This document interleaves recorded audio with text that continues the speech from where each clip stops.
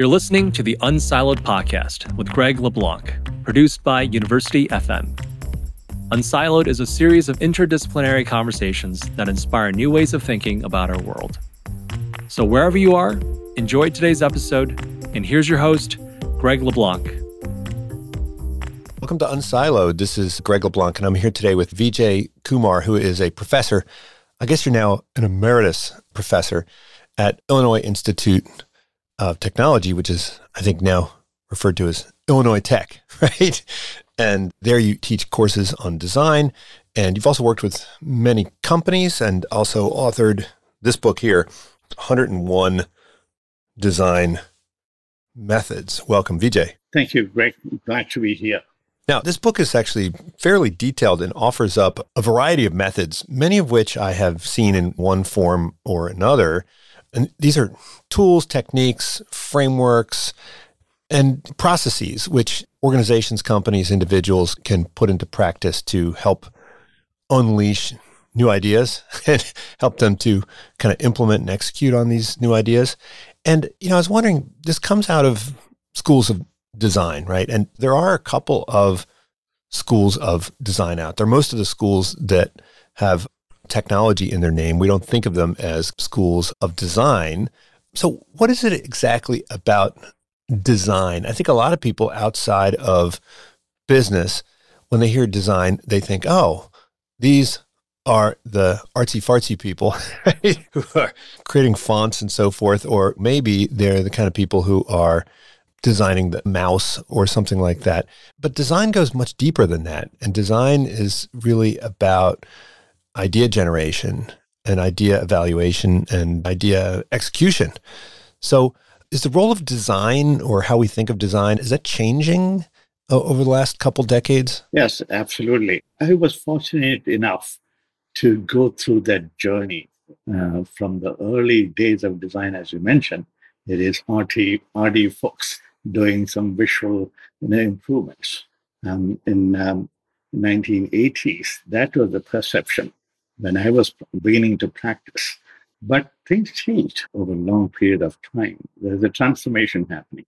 So I was glad to be part of that journey, especially when I started my journey at Illinois Institute of Technology as part of the Illinois Institute of Design in 1987 as a graduate student, where design was taught as a reframed discipline.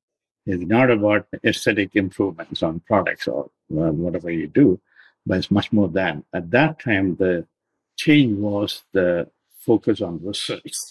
In order to do design, you have to really understand who are the users, and you have to really, in order to do that, you have to do deep research, right?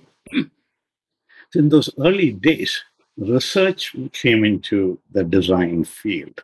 So research drove the idea generation and improvement of products, the design folks' attention span. So it started becoming broader and broader. That's the main transformation that I have gone through. When I was writing the book, it is not about research, not just about human-centered design.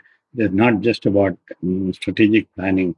It is about the holistic way in which we can look at world's problems and try to come out with solutions, working with other disciplines. It became respectful of interdisciplinary approaches to solve very complex problems. So that's where we are today. So if we were to think about from a corporate perspective, do you think design plays its biggest role in R&D, right? At the kind of edges of the organization where it's trying to figure out what's next, or is it really integral to the strategy function? Actually, both, and in several other roles as well. If I really think about my students, where do they fit in corporations? So there's very distinct role that they take on, depending upon their interest. So, for example, some folks are really interested in research, going out in the field and talking to people, getting insights and developing very good insights. They're passionate about that. So they get into that flow of helping other teams with research and insights. That's a very good starting point for other teams to build on ideas. That's one role. The other role that I've seen my student play is strategic planning side. They get into the business planning and who are more familiar with financial analytics and business analytics. They get into the strategy planning workflow along with team members. The third kind of folks, they're generalists. They consider themselves as integrators, right? Integrators, they play the role of getting people aligned on the common goal. They integrate insight from various fields, from the research, from the engineering department, from the marketing department, from the business department, finance department. Some of my students are excellent at that, of integrating insights from various fields as if they play a facilitation role rather than one specific area in which they have expertise on. So those are examples of different ways in which design can play a role in corporations. Well, there's this famous distinction that Jim March introduced between explore and exploit. And the book is about innovation. And so we think of innovation as belonging to the explore domain rather than the exploit domain. And I was wondering, do you think that organizations need to have designated innovators, right? Is there a division of labor here, or is it that kind of everybody needs to have that line split down the middle of their heads where they're doing a little bit of innovation regardless of their role? Yes, I think that everyone needs to be an innovator in an organization in whatever form, whatever level that you can contribute to. Even I talk about that a lot. Even the accounting person working in the accounting department, very far away from the design team and the brainstorming sessions, if they have the mindset that is culturally developed within the organization, they can work on their spreadsheets, make other things, make the spreadsheets do better things for making the accounting easier, right? Those are small innovations that they can do. So the requirement or what is needed to drive that mindset in corporations is that everyone needs to be aware of the idea of innovation. What goes into it, what drives innovation, what is the input, what are the processes that we can use, what kind of methods that we can use, how do teams work, how do multidisciplinary teams work. So all these things, if there is a good awareness of that, each member need not be expert in all those fields, right? Each member, the organization, at least if they are aware of that, there will be a cultural tendency to be innovative in anything that anyone does, right? So that's what I think should be ideally happening in organizations. But obviously, the real world is different, right? So people work at different paces and different roles, and they take on in different tangential direction depending upon the organization. But some organizations, some companies are, in my experience, doing an excellent job of creating the culture of awareness about innovation as such, so that people can take on that and then build their own activities around the idea of innovation. Well, how exactly do you build that culture? Is it really about kind of leaders demonstrating what it's like? Is it about putting in practice kind of formal processes that encourage innovative thinking? I mean, we all know that some organizations are less innovative than others. And oftentimes, some people say this is an organizational design issue. Other people will say it's a cultural issue.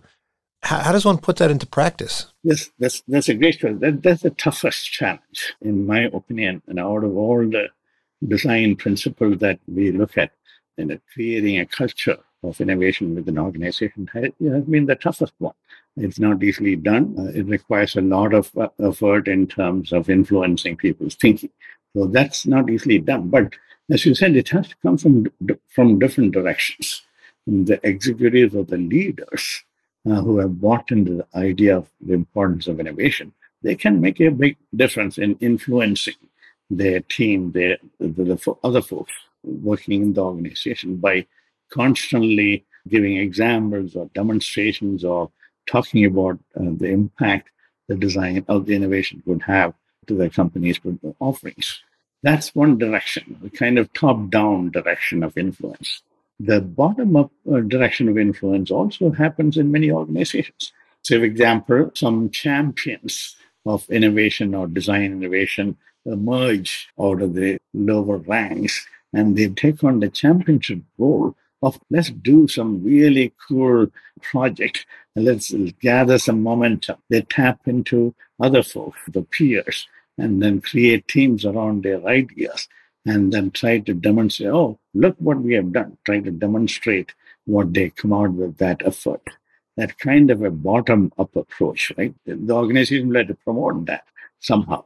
They have to give some context in which people can do that kind of work. And then, of course, it can come from the middle level, the project integrators or project managers who work on leading or facilitating large projects within an organization.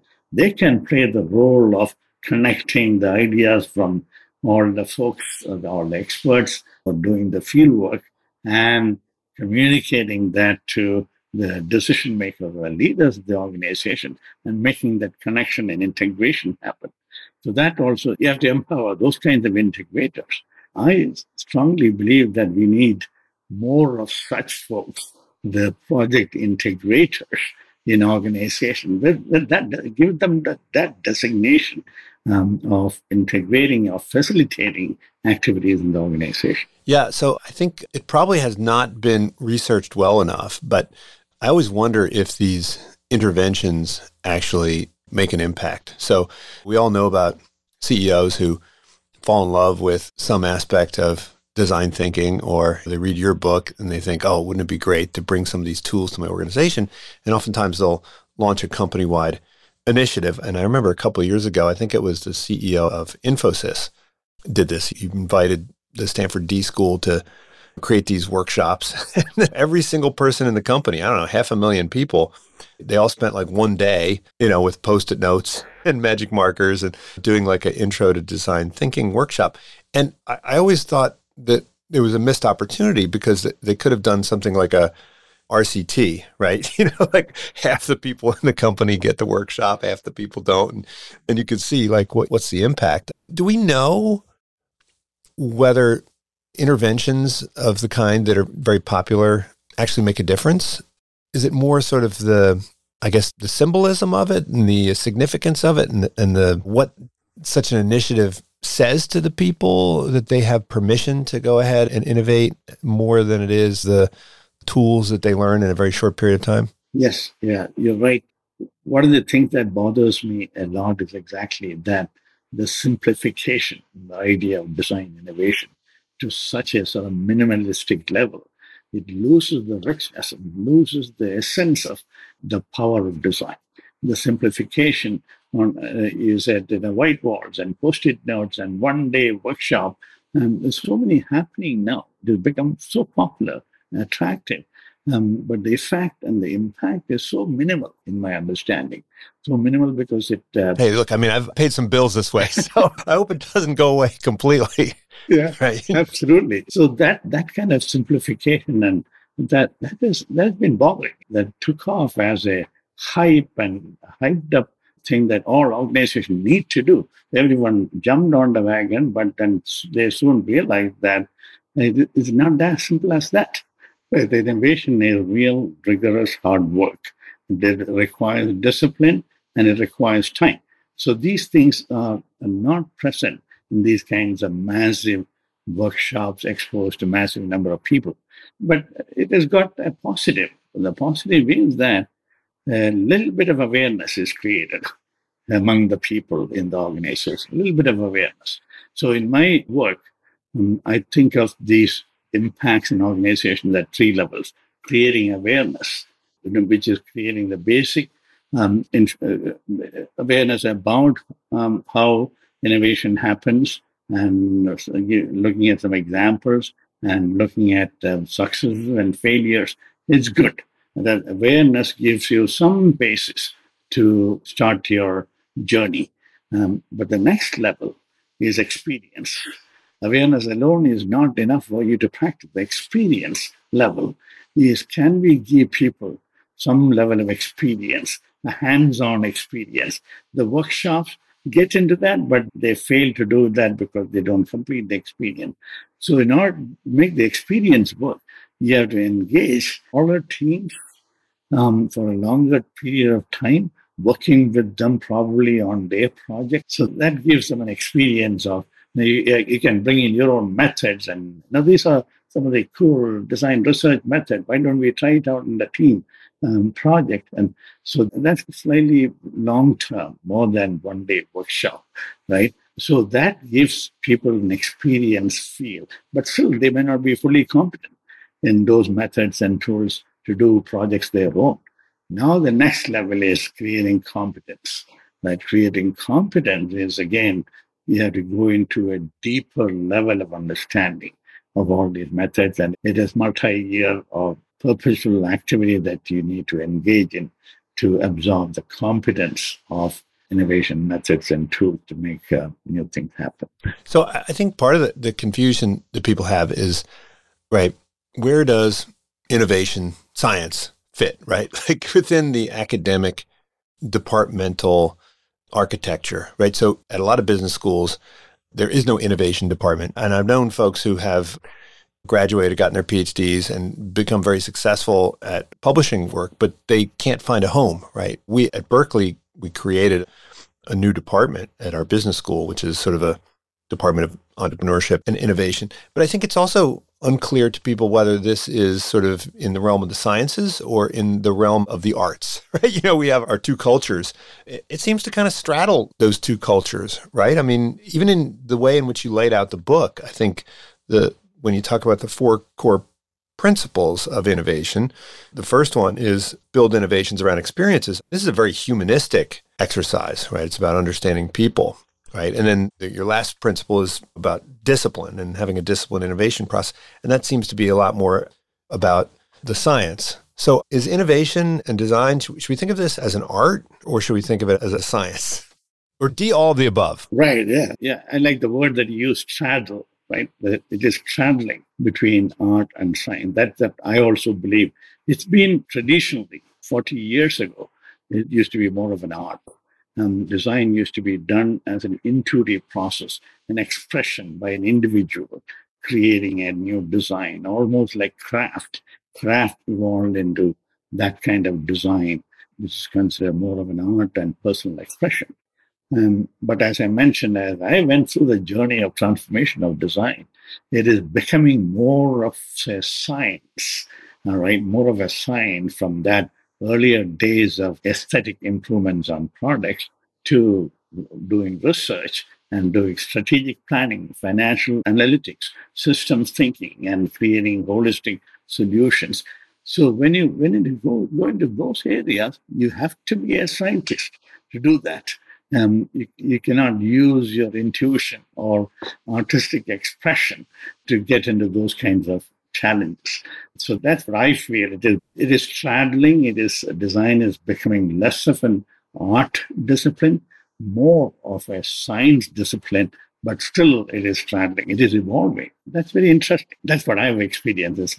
That's why even today, design doesn't have the home anywhere in the organization, right? Because of that challenge. So you have your CFO and your CIO and your CMO, but you don't have your chief design officer or chief innovation officer. I mean, I guess that there are some chief innovation officers out there. I'm not sure exactly what their role is and who their direct reports are. But, you know, it's also, I think you highlight that, like so many things that we study in the professional schools, it straddles also the boundary between logos and techne, between science and, I guess, craft, or knowing about and knowing how, right? And when you're teaching it, do you find yourself going back and forth between sort of an objective description of how this process works and then hands-on practice of actually doing it? Can you teach design without actually an experiential or participatory element? Yes, you cannot. When I do projects, my projects, of course, even if I've talked about 101 design methods, they are not taught as such, right? They're more like a reference, creating awareness among students of the existence of all these various kinds of methods that we can use. So that's a good repository to mine and apply to the project. So when I do my classes, it's all kind of project oriented after initial analysis of these processes and methods. We change our mindset into, oh, let's do some work now. Let's work on our project. This is the problem that we are trying to solve. And then, based on that context, the students can decide which methods can be brought into the teamwork. So that time they decide, depending upon the context of the project itself, from project to project, it can vary a lot, the method that are chosen.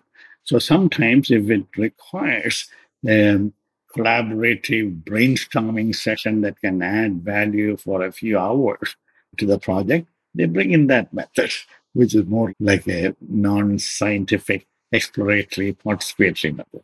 But at certain times, they said, okay, we have done some prototype, we evaluated, we have gained some feedback. Now what do we do? You have to do some deep analysis of the feedback of all the 5 options that I tested on the marketplace.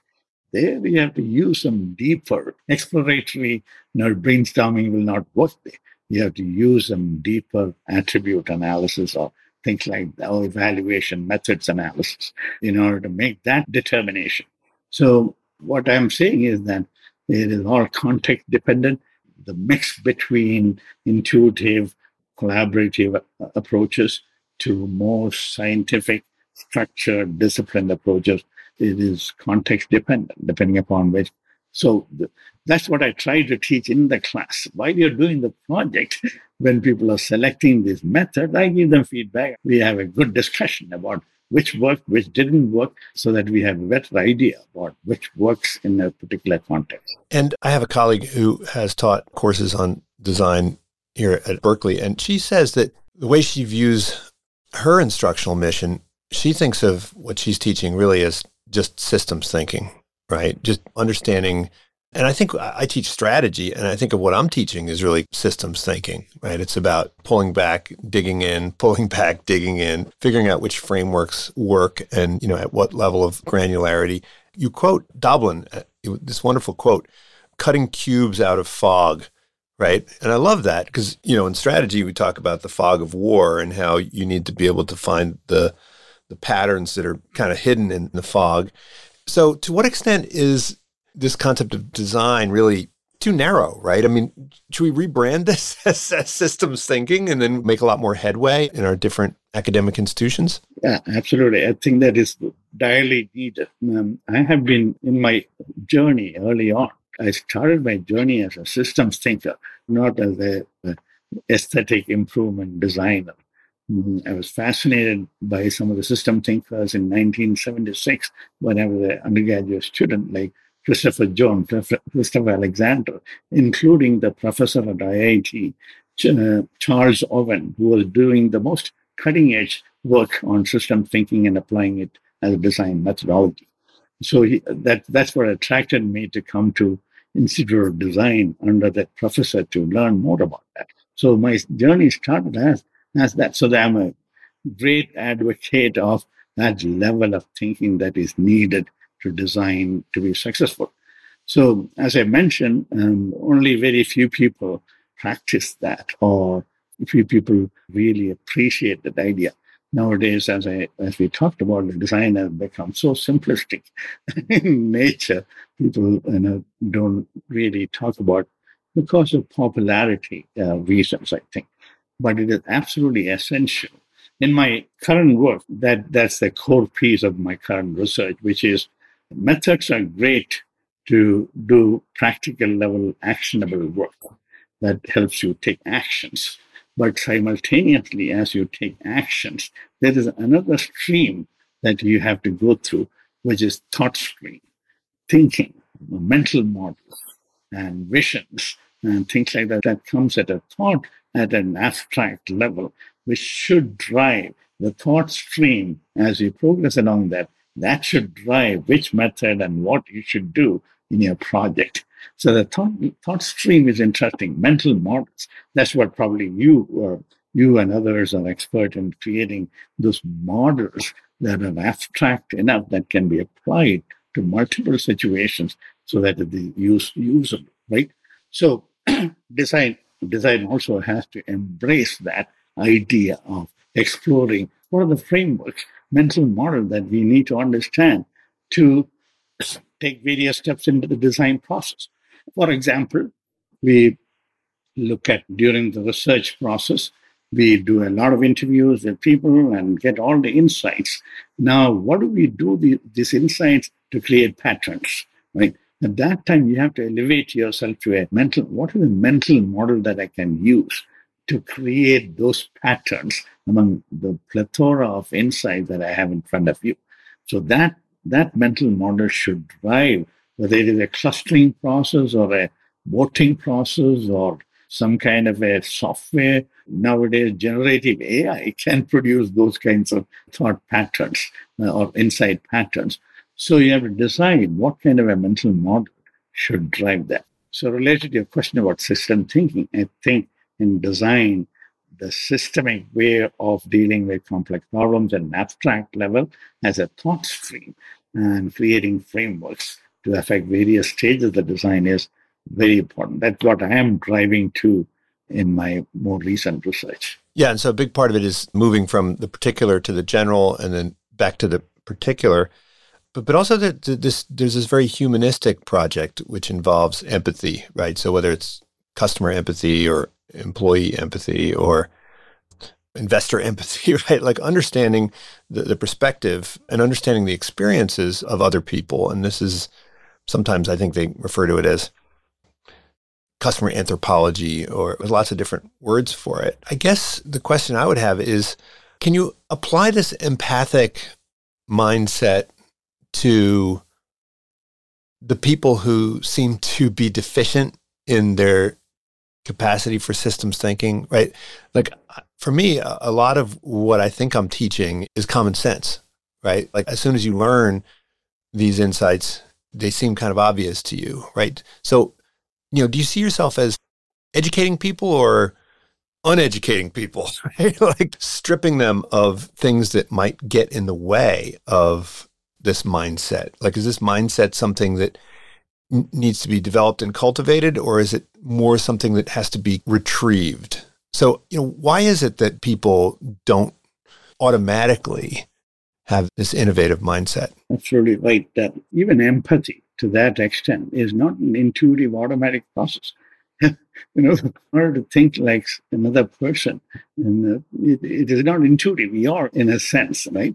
So that itself is counterintuitive, right? In order to teach, in order to create an awareness of that counterintuitive process, you have to take some active steps about what we mean by empathy. How do we think like another person? So one of the ways and then of course your other point about how do we mix those kinds of human-centered people with the system thinkers. And so in my experience is mixing people from those kinds of mindsets to do a project together is probably the most effective way in which I have seen these two merging together, some kind of integration happening. For example, human-centered research folks, they go out in the field and talk to people and interview and videography and things like that. In a team, normally the human-centered experts are the ones that go to the field. So can we add other folks onto that team, onto the field? Can we send this engineer who's sitting in a lab table trying to create a technology innovation? Can we make him part of the team and send him too in the field trip, doing research for at least for a couple of days or a short period of time?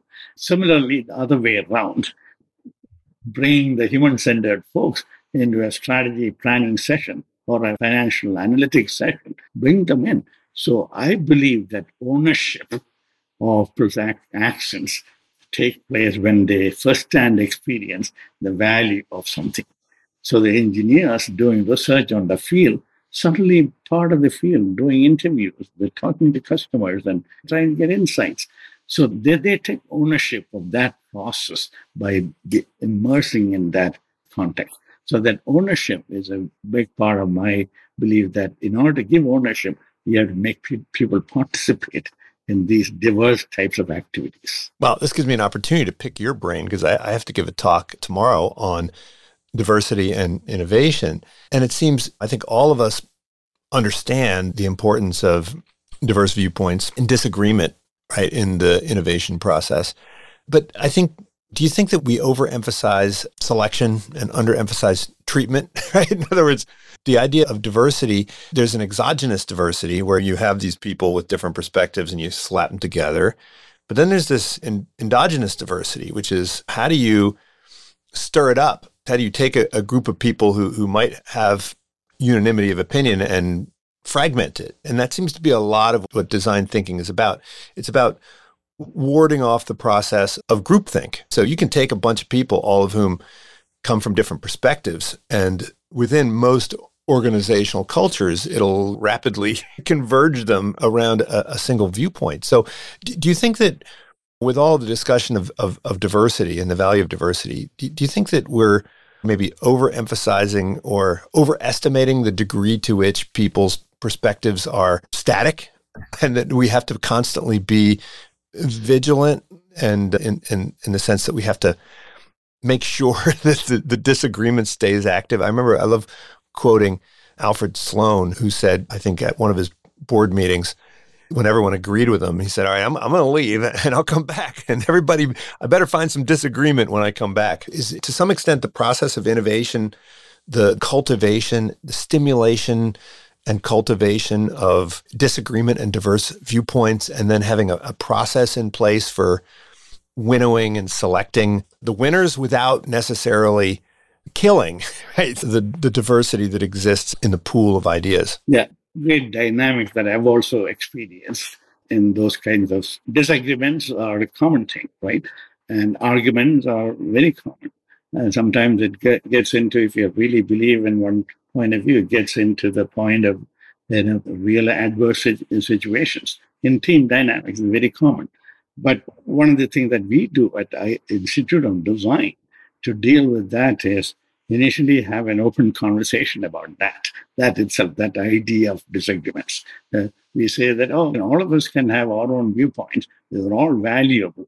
We can disagree with another idea that another person comes out with, and we're not striving for agreement in sessions like that. So if everyone has a common understanding of that, things work out much better. But then going beyond that, we say that disagreements are okay. We can have great conversation during those heated exchanges. And that is a part of the learning, right? From what are the insight that came out of those arguments, right? We collect those kinds of insight as well as a team and then work with that. So that gives people an opportunity to appreciate that disagreements are okay, but it can be used in a positive way. But the next level is we say that misalignment is not okay. That's another principle, that disagreements are okay, but we should be aligned to achieve something bigger than each individual. Right? That's our goal, that you have to create a really cool innovation that we can bring to the marketplace and impact so many people and the society and the environment. That's a bigger goal that we are trying to achieve. So are we aligned towards that? Right? So each individual will have decided on that alignment. Misalignment can be terrible in team meetings. I don't align with what you're doing. I'm going to take off. Right? You desert the team. Right? So you can't. That's the last thing the team member can do. Deserting the team. Right? You have to be part of the team, aligned in a particular direction, but can have disagreements with some of the arguments. So being able to openly talk about this at the beginning of any kind of interaction is very helpful.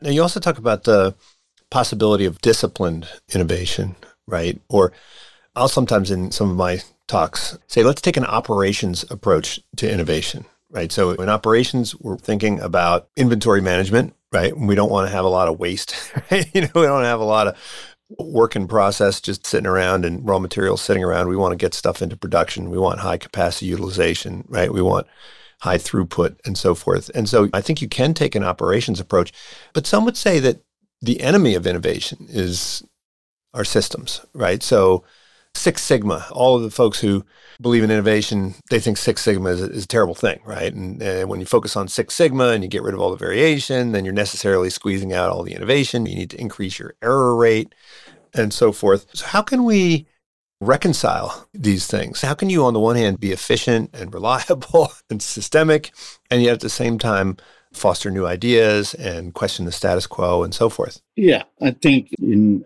organizations, we have to do both. And the folks in innovators and organizations, we have to do both, in my opinion. But are they in tension, or is there a way to apply these principles of efficiency to the innovation process itself? Yes.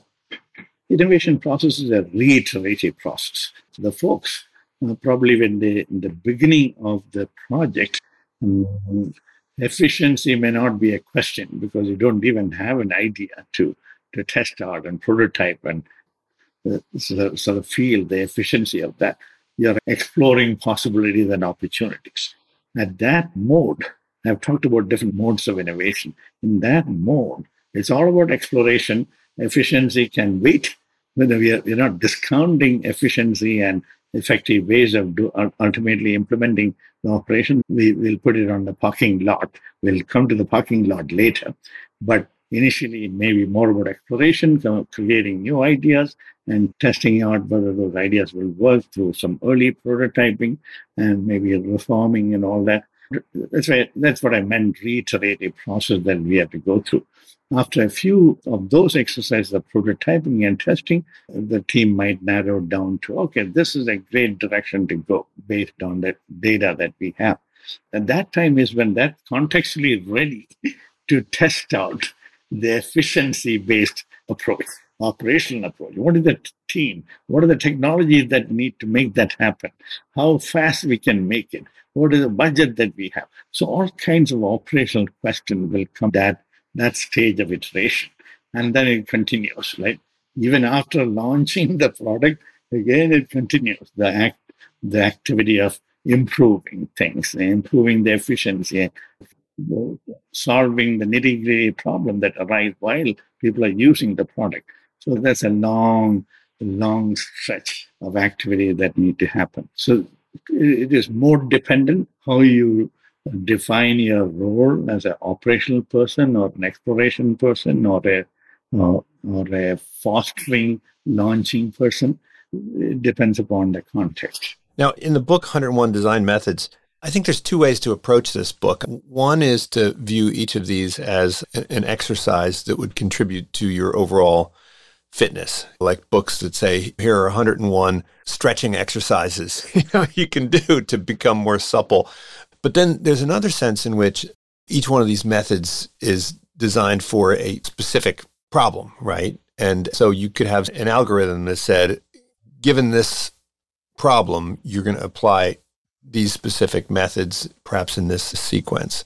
So how should one think about making best use of these tools? Should we think of them as a toolbox that we can dig into depending on the situation, or should we think of this as a workout routine that will help us to become better business leaders? Yes, great question. Two things come to my mind. One is to create awareness by just going through the book, going through some of the 101 design. You have a little familiar with what can be done, that awareness. The other one is the toolbox idea, right? That's where I feel the most use of this book. It's a toolbox. Right? Just like carpenter having a toolbox with hammer and electric drill and other kinds of tool bits. When he wants to make a chair, he picks up the hammer and the nail and the saw. When he wants to build a house, he really has to pick up the electric and the real power engines and power tools and things like that. So depending upon the context of your project, it's a good idea to select the tool that are appropriate for those projects. So that's where I've seen the use of the book mostly happen among teams that are using these books. Companies, some of the organizations that I work with, they have been sort of circulating the book to every employee, and they do exercises and they use them in their projects, and they use it as a reference to bring the right kind of knowledge to the specific context. But very interesting other ways in which people are using the book is what I call to gain inspiration. A lot of people have said that I'm stuck in my project. I don't know what to do next and what is the roadmap forward. So sometimes opening the book randomly on a page gives them some kind of inspiration about, oh, that's cool. I can try that out in my journey and in my work. It's an unusual way of using the book. I've seen some people using it that way just to get some kick, some inspiration out of by just looking at a random set of tools. So in your consulting work, if company comes and says, hey, we're having this problem. First of all, they might not know what the problem is, but they sense there's some problem or place where they need improvement. Do you go in, like a doctor, do some blood tests, check their weight and heart pressure, and then go, okay, in my bag, I've got the innovation source book, and I've got the offering activity culture map, and I've got the concept metaphors. Do you sort of know, depending on the situation, which of these tools will be most helpful? The general sense you can make, but I wouldn't know which exact tools will work for that client's objectives. So the first step that I always do in my consulting work is the early step of having a discussion about innovation itself. What is the innovation process? What do we do? What are the methods that will help us the process? Now we are getting into the mental models as well. A good discussion about what are the mental models or thought frameworks that we need to understand that will drive our action. So first, have a few sessions like that. That's what normally I do when I start a consulting project, so that everyone is start appreciating the value of methods and the process and how to move forward. Then get into the project discussion. What are we doing? What is it intent as an organization? So that intent also can vary drastically, and depending upon the intent, you have to go back to the toolkit and suggest some tools. For example, one company might say, oh, we are exploring for new opportunities, right? That we are on a blank slate, right? We want to explore new opportunities. That's the intent. So in order to do that, now we can go back to the toolkit. And in order to explore new opportunities, what are the tools that I can use on a timeline? So maybe first I should do a trend analysis tool, right? What are the emerging trends that are happening in the world that will reveal some opportunities? That's just one example. And then we can move from there to explore new opportunity. And then at a particular stage, we might say, oh, we need to do more research. Let's go to the field, understand people, and get some insights. And so many iterations might lead to some kind of a implementable offering idea. That's one instance of a company's intent. Another company might come and tell me, oh, we have done a lot of users, we understand our customers, we have done a lot of research, and our research teams are great. They have produced a lot of insight. We have tremendous amount of data in front of us. So what can we do with that? How do we see patterns in that and then create some ideas and concepts based on the pattern that emerge out of that data? So there, the starting point is different. You already have a massive amount of data. So you merely go to pattern finding related tools that can elicit patterns or clusters of that, then it lead to ideas and go through iterations. A third company might say, oh, we already have developed some early ideas. This is a product that we have developed. Now, what do we do? How do we make improvements and make it market ready? So you already have a product. So then there's a different starting point. We look at tools that are about prototype evaluation and testing and launching and things like that. So you see where I'm going. It depends upon the intent of the company. It is intuitively, it is commonsensical to select the tools that are appropriate for that. Well, there are these 7 modes of the design innovation process that, you design methods into. Do you find that there is a correlation? In other words, that individuals and organizations that are strong in one area are strong across the board? Or is there sort of like a negative correlation, right? The ones that are good in one area tend to be bad in the other area. Do these strengths go together, or is it usually some kind of trade-off? I think it usually is some kind of a trade-off. Some companies are pretty strong in the front end of doing the innovation process. They might be pretty weak on the implementation and strategy side. So it could happen. But in my opinion, the companies that appreciate all the value of all these modes and giving differential weightages to the specific parts of the scale of the modes, depending upon which iteration they are on. So, example, initial iteration of the project, the team will have to, the companies will gravitate toward the early stage of exploration and research of understanding context and seeing patterns, right? So when they are in the later stage of the iteration, they might pick on the operational or implementation side of the modes where implementation and prototyping happens. And even outside this 7 mode, there are other modes which I have not talked about, that a lot of other people are experts in those modes, like agile and lean processes and all that, improvements, constant incremental innovation, improvement, which I have not really touched on in my 7 modes. So incremental innovation, what are the things, lean methods, how do they work, and things like that, or constant loyalty testing your brands on an ongoing basis. What happens? So I've not even touched those modes in the 7 modes at all. So companies, in my opinion, this is a reiterative process. All these modes are equally important, but their weightage changes depending upon what stage of the project that you are on.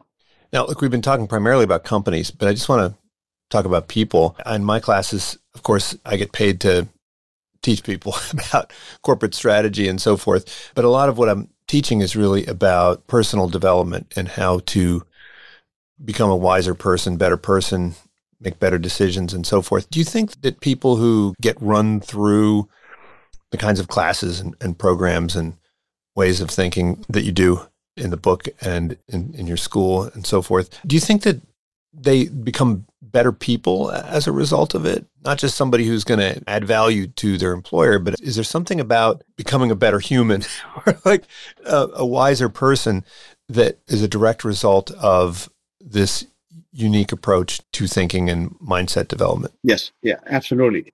The human side of the process cannot be underestimated, right? The people are the ones who does the thinking, and they are the ones who do the heavy lifting of the entire process. So even though we talk about organizations and companies, it's a collection of individuals and people who think and who have those relationships among them. So they're the ones who carry forward the activities. Now, in my experience, the empathy, the early focus on empathy is something that, or how to do empathic thinking. We do a lot of exercises to cultivate the idea of empathy. That's one example of something that people have obviously taken away as a valuable thing. That's just one example, 1 out of 100, right? So, moment you're empathic, they become a better person in terms of listening to problems and solving it, right? Listening, again, some of the things that we put a lot of emphasis on user research is when you're doing interviews, you're not a teacher, you've not gone there to give a presentation or a speech or influence somebody's point of view. You're there as a learner, right? You're going to listen to people, common people talking about their life experiences, right? The listening mindset is something that, again, it is not intuitive to many people. Many people are really articulate and they want to sort of push their ideas on during the interview sessions. So we have to put a sort of artificial barrier against those tendencies to be listening, right? Once you listen, you create great empathy and awareness of other people's problems. And then you can build on that. That is, we consider that as gold in a material, and the story that people tell us that we have listened to. So that again are indications of making the people who go through that process a better person. And then obviously in one of the major frameworks that we use, I can quickly talk about that. Innovation has about 5 important attention areas. One is innovation basics. We need to understand the basics of innovation, the processes, methods, and metrics, and things like that, or even the culture of the organization. Those are basic understanding that can be applied to any. Now, there is something called the mindset. The mindset that we need to focus on. Empathic mindset when we are doing research, understanding people, or exploration of ideas mindset when we are exploring ideas. So the mindset, the second. The third one is mindset is just one of those. One of those. The empathic mindset is just one of those. One of those focus areas. There could be a mindset for understanding trends, emerging developments in the world. That mindset is different, right? It's not empathic mindset. Really knowing, putting your antenna out and feelers out and sensing the changes in the world. Those are all part of the mindsets. And the third one is the action, right? The real action that you do. You say, what do I do for my project? User research and ideation, prototyping, and all kinds of that. That's where the process comes in. And beyond that, there are two more stages, two more areas that we need to pay attention to. There is the outcome. The outcome from the action can be in terms of humanized offerings. We put emphasis on the humanized part of offerings that come out of their action. Is humanized enough or not? And systems level, is it a system? Are we missing out on all the links and relationships among the idea that we have come out with? Is it a platform level offering? Those are all the outcome that we need to pay attention to. And the final one is that's where it is, I think we need to be much more cognizant of how we change the people to be good people or doing good for the world. That's where the impact comes in. Does it impact the society in a better way? Does it impact the people around us to be better, to be good? Does it impact the environment? Am I meddling with the environment or not? Is it positive? Is it doing anything positive to the environment or the community that I live in? Is it adding some value to the community or the government, the governance structures? How does my idea impact the governance structure and the regulations the government has? So this framework is very useful when we discuss it as a way in which transformation can happen among individuals as innovators. Well, that sets a pretty high bar for people, right? A lot for them to master. Vijay, thanks so much for joining me. This book is called 101 Design Methods, and it walks through a whole bunch of different exercises that you can do within your company or on your own. So thanks so much for joining me. We'll talk again soon. Thank you. It is a pleasure talking with you guys. Wonderful. Thank you for tuning in to the Unsiloed podcast produced by University FM. If you enjoyed today's episode, please give us a 5-star rating and review in your favorite listening app. To listen to our other episodes, please visit our website at www.unsiloedpodcast.com.